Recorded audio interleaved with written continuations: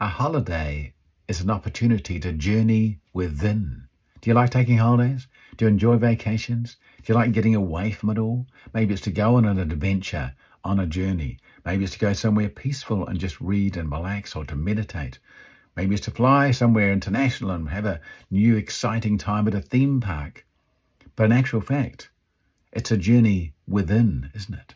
Sometimes we're so besieged, we're so covered, we're so bombarded with the world at our business or at our job or our school or whatever we're doing that we can't actually journey within. We're so busy out, aren't we?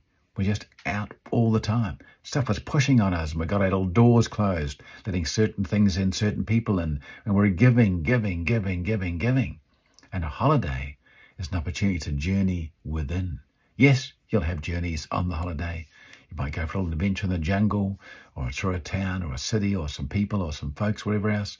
But you'll have quiet moments along the way, time of reflection, time to journey within when the day-to-day hubble-bubble of the life isn't pressing on you.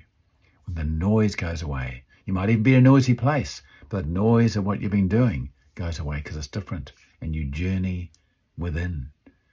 You have a few days of, wow, that's interesting, new thoughts, new ideas, new resolutions. That's what I'm going to do from now on. If you need a break, take one. Take one. Take a break.